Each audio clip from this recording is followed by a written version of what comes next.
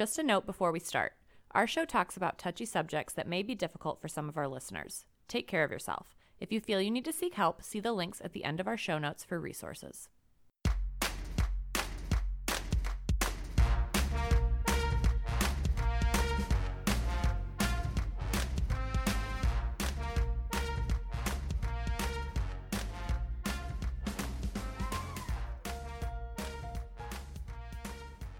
Welcome to Touchy Subjects, the podcast that aims to make those awkward conversations around domestic and sexual violence just a little less awkward. I'm Sean. I'm Allie. And I'm Sierra. And in today's episode, we're going to be discussing body safety and consent for children. We are really passionate about this subject, and this particular episode came out of our last full episode's conversation about consent.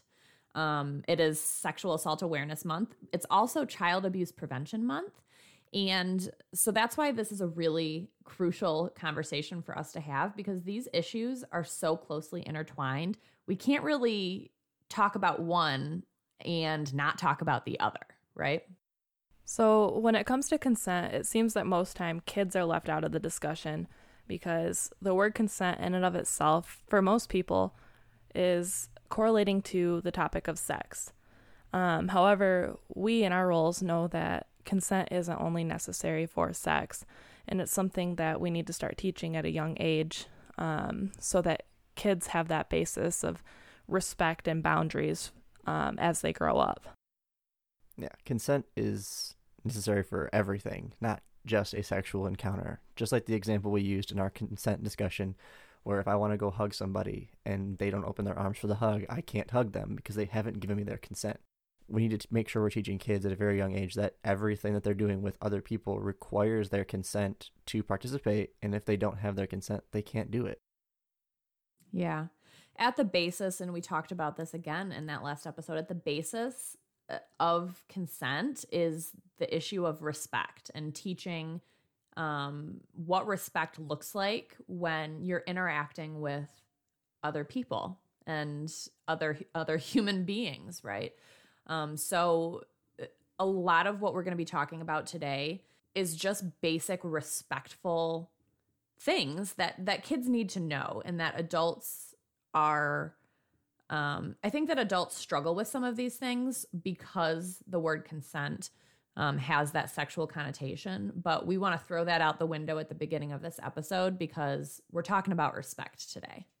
Statistically speaking, out of children, 1 in 4 females and 1 in 6 males will be impacted by sexual violence. According to the World Health Organization, in 2019, just in that span of a year, 1 billion children were estimated to be impacted by sexual violence, and these are children ranging in age from 2 to 17 years old. So looking at those statistics, that means that if we're putting off having discussions around consent with children, we're missing a very large number of kids who are already being impacted by this. So if we start having these conversations about consent earlier on, like we said, not necessarily having to be around a sexual encounter, but just consent in general, it's going to help some of these kids. Yeah. And I think that when we talk, in our jobs, when we do education around this subject, a lot of adults especially are surprised when we suggest starting this from infancy, starting the normalization of talking about body safety and consent as soon as they can understand things, right? And a lot of adults kind of find that shocking, but in this episode and then in next week's episode, we'll kind of break down why that's so important and hopefully take away some of that shock so adults can get it. Realistically, when we're talking about consent with kids, what we're doing is showing them how to set boundaries for themselves and how to respect boundaries for others.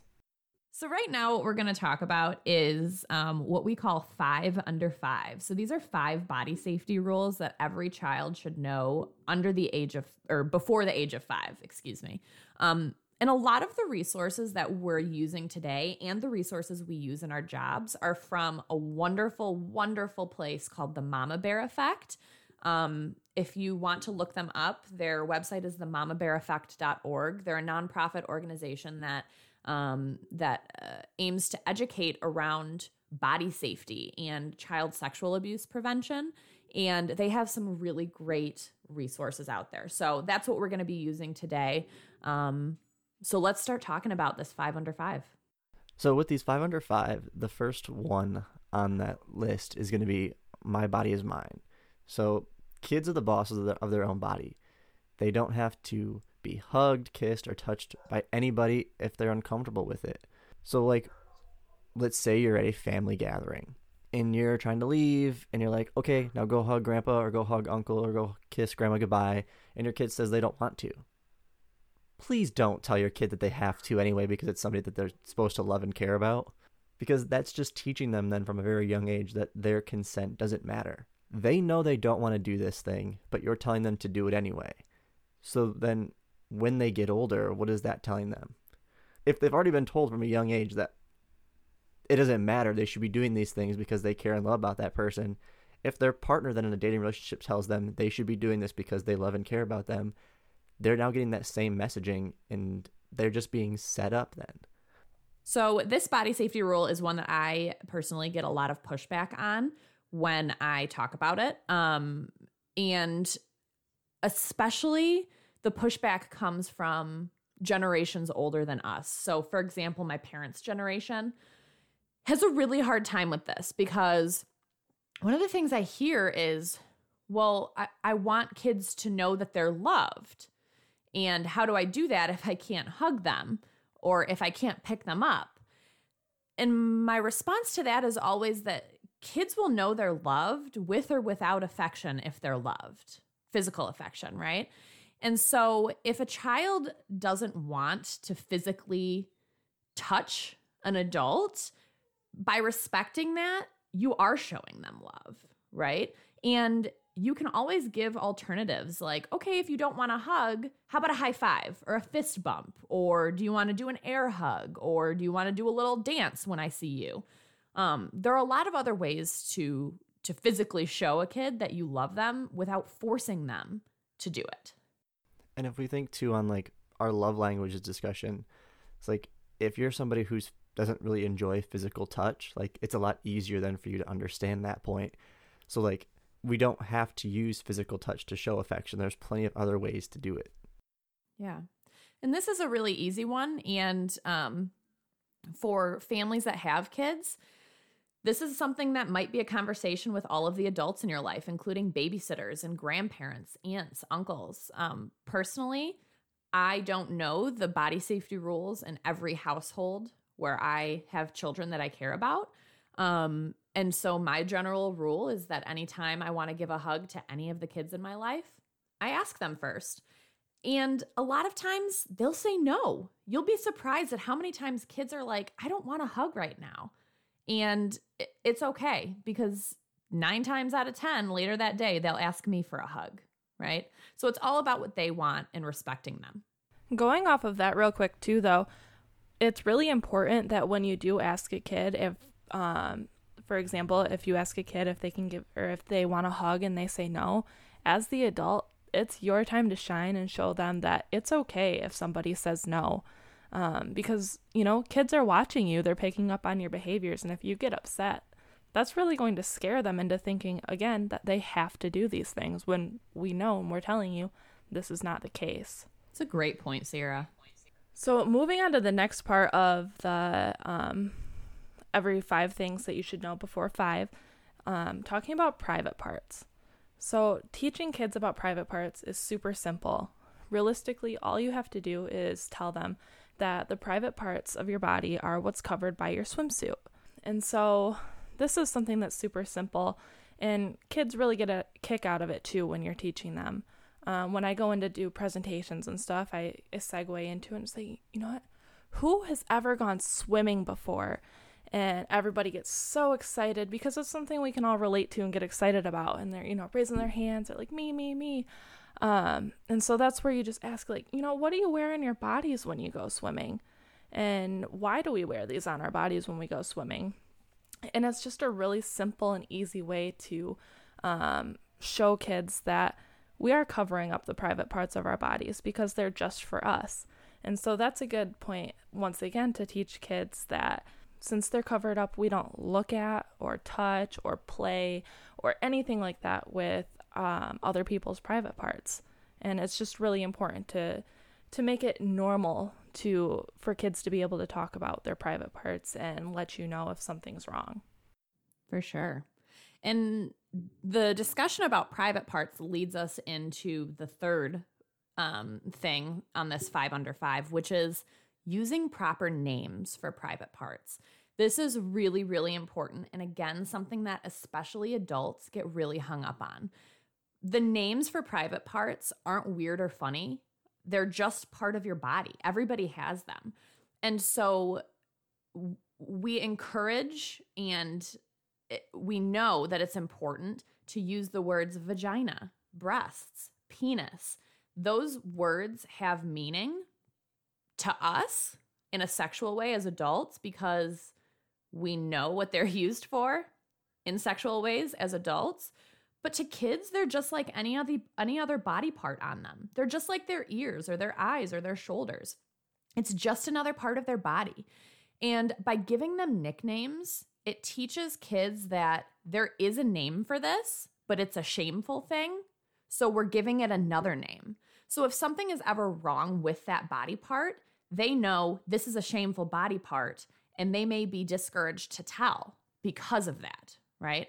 So the other reason that using those proper names for body parts is important is for disclosure reasons. A lot of times, if kids use nicknames for their private parts and they disclose using those nicknames, an adult might not understand what they're trying to say. For example, if a child says, somebody touched my pocketbook, and that's the name that their family uses for vagina, right? A teacher might think that's weird, and I don't know what you're saying. But if a child says, somebody touched my vagina, you can bet that teacher's going to do something about it and understand right away. So the next one then on our lovely list is no one should be asking you to keep a secret, especially if it's about their private parts. If somebody's asking them to keep a secret about their private parts, it's probably because they realize what they're doing is wrong. And if your kids then don't have an understanding of that thing being wrong, they are being told, most likely by someone who is a trusted adult already, that they need to keep this a secret. So they're going to listen to them, and if they don't know that those things are wrong or what's happening is wrong, they're probably not going to tell somebody. And then again, if they don't have the right terms to use for it, if they don't even understand that their private parts are their private parts and that they shouldn't be touched by other people, it's like they now don't know what they're experiencing is wrong or inappropriate, so they have no one to talk to or they're not going to. So in talking about secrets with children, one of the important distinctions is to talk about the difference between secrets and surprises. So keeping a secret means not telling anybody about it ever. And this shouldn't be allowed. It's even if it's something fun, right? So for example, a grandparent saying, keep this a secret that they gave you 3 desserts while you were at Grandma and Grandpa's house. That's not allowed because it's still a secret and it's harmful. It keeps somebody out of the loop. However, a surprise is a little bit different. Keeping a surprise means that you stay quiet until the right time and then everybody gets to know. So this is an easy way to talk to kids about the difference, right? A secret is something nobody ever finds out about, and a surprise is something that everybody finds out about at the right time. So a really great example of a surprise would be a surprise party, right? If a kid knows that they have to stay quiet about the plans for a surprise party, they know that in the end, the person will find out about the surprise party because everybody will be there, right? And so making this distinction between secrets and surprises is really important. And this is something that even myself, I found kind of hard to adjust to because as adults, when we're playing with children, sometimes we'll say like, come here, I want to tell you a secret, and then whisper in their ear like, I love you, you're the best.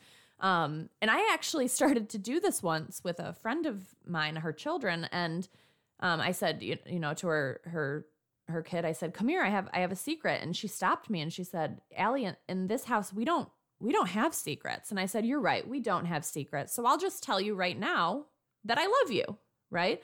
So it's something that we have to condition ourselves to take out of our vocabulary with kids as well. I think it also helps them make a distinction then. Because, like, if they have that family member or trusted adult who says, like, now you have to keep this a secret, they now know, like, oh, secrets shouldn't be kept. So they can, like, talk to their parents or something like, hey, so-and-so told me to keep this a secret, or they told me I had to keep a secret. So now you've been tuned in to, like, oh, something might have happened with my kid. So you can help look into that a little bit more than them like, okay, I can't tell anybody because I know secrets aren't supposed to be told to anyone. That's a great point. Yeah, it definitely adds a layer of safety. So speaking of adding layers of safety, the next step that we want to talk about is helping your children to create their body safety circle. So essentially what this is, it's identifying at least 5 trusted adults that the child is comfortable talking to. And it's important to have more than one adult because you never know if there's an instance where that adult they thought they trusted maybe had a secret for them. Or you don't know if maybe an adult just isn't paying attention or doesn't believe them or things like that. So it's important to have multiple people so there's those extra layers of safety for your children.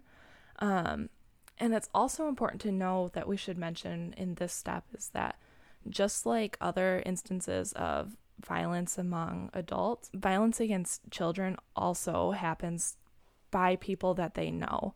So just to reiterate, these things don't just happen in dark alleys by strangers. These things do happen from people that they know and thought that cared about them. So helping your child to identify their safety circle can help them to have people that they know that they can talk to if somebody says that they have a secret for them, or if they just don't feel safe, or if their private parts are hurting them or something like that. So with body safety circles, I think that 5 is a really good number. It's a really easy number for kids. 5 people, 5 adults that they think that they can trust, that they know that they can go to if something is wrong. Like Sierra said, if they're hurt, if they're sad, if they're scared, or if somebody broke one of their body safety rules. So teaching kids to have those 5 people. And those 5 people can be mom, dad, maybe a grandparent or a teacher, or a doctor could be in there, right? As long as they have a diverse range of people in that body safety circle, it kind of acts as a checks and balances in case something were to ever happen. And looking at the list of things like that we've discussed, especially going to that like point of doctors and everything, if they know like what their private parts are, if they have the correct terms for them, they're then able to communicate more effectively with their healthcare provider at that point because they know what words to be using while talking to them. But then also it helps them understand by having those 5 people who they can trust. If the doctor is one of them, they then understand like, okay, if I'm going to see if I'm seeing my doctor, there might be times then where my doctor has to touch those areas just for medical purposes. But again, if that kid feels uncomfortable and stuff by it, they can express that and let them know that they can express that. So it's just giving them more tools for effective communication than with the other people in their lives. So that was our 5 body safety rules that every kid should know under the age of 5. And so as we're transitioning out of this, something that I think we want to talk about and emphasize is that these body safety rules are not only crucial to talk about with kids, but also the other adults in kids' lives, right? So for example, the example I used with, I was talking to who I consider my niece, and, I said, I have a secret for you. I'm one of those people to her, right? And so I had conversations with her mom about, hey, this is a house where we follow these 5 body safety rules, and you're a safe person to my children, and this is what that means. So that's something that's really important for adults to know too, is that you're going to have conversations with grandmas and grandpas and aunts and uncles and babysitters and anybody that your children trust and love to make sure that they're on the same page and safe too. Especially because if they're in that body safety circle, that means that that adult should be somebody that believes your child, right? Somebody that is safe and does not react poorly if your child were to ever disclose something to them. So making sure that they understand these things. I'd also point out too that when kids grow up understanding like the correct terminology and having these discussions and stuff, it then makes it a lot easier for them as they're growing up for these discussions to be a little bit less awkward. It makes our jobs so much easier doing presentations with kids who don't get awkward when they hear the words vagina and penis. Because once they feel awkward by the discussion, it starts taking them out a little bit. So they aren't retaining as much information from what we are educating them on as they could be. Because now we're having to help overcome the anxiousness that comes along with it, or the awkwardness, or the giggles and laughs that come along with it, because they're kids, it's going to happen. But when they have those correct terms, it gives us the ability to not have that time spent on helping them like deal with the awkwardness they're experiencing to then move forward. But also being those like trusted people, like I've had students who tell me, even though I only see these kids like 5 times a semester, who have told me things that they have experienced before. And when they have the correct terms for everything that's going on, or they don't feel awkward talking about it, it makes it a lot easier then for me to get them resources to be able to help them. Speaking of the word awkward and how these topics can be awkward, we just want to get the point across. Just because you feel awkward talking to your kids and using the words penis or vagina or anything like that in front of them, don't put your kids at risk because you feel awkward. Kids don't sexualize these body parts. Adults do. So just like was mentioned, by teaching kids these terms at early age, it's going to be normal to them. They're going to know, this is my anatomy. It has specific functions. This is what I need to know to keep me safe, and things like that. Another thing about the awkward conversations is that, while we're talking today about general respect and body safety, we do know that as kids get older and develop, that puberty happens. And these conversations will start to shift from general body safety to talking about sexual interactions and talking about safe sex and all of those topics that are really crucial when kids get to that developmental point. So, Sierra, do you want to explain a little bit what our next episode will look like? Yeah, so on our next episode, when we talk about basically the development of sexuality among a person's lifetime, we're going to be showing basically how at different developmental stages, their anatomy is going to be starting to have different functions, and they're going to start to increase their curiosity about sex and what their body can do and things like that. And that's totally normal. So in our next episode, what we're going to do is talk about at the different age groups, what behaviors are to be expected, what is completely normal. A couple of things that might be red flags where you would notice that that's not normal sexual behavior, and that's where you might want to step in and have a conversation just to make sure that, nothing has happened with them being disrespected. And then along with that too, we're also going to give tips for caregivers on how to bring up these conversations once again, and how to understand that these really are normal, just again, so we can combat that awkwardness. So thank you all for listening to our episode. Feel free to follow us on Facebook, Instagram, and Twitter at TouchySubsPod to keep up to date with everything that we have going on and when new episodes come out. If you have any questions, comments, or feedback, please email them to touchysubjectspodcast@gmail.com. And in the meantime, don't be afraid to challenge, ask, and discuss when it comes to touchy subjects.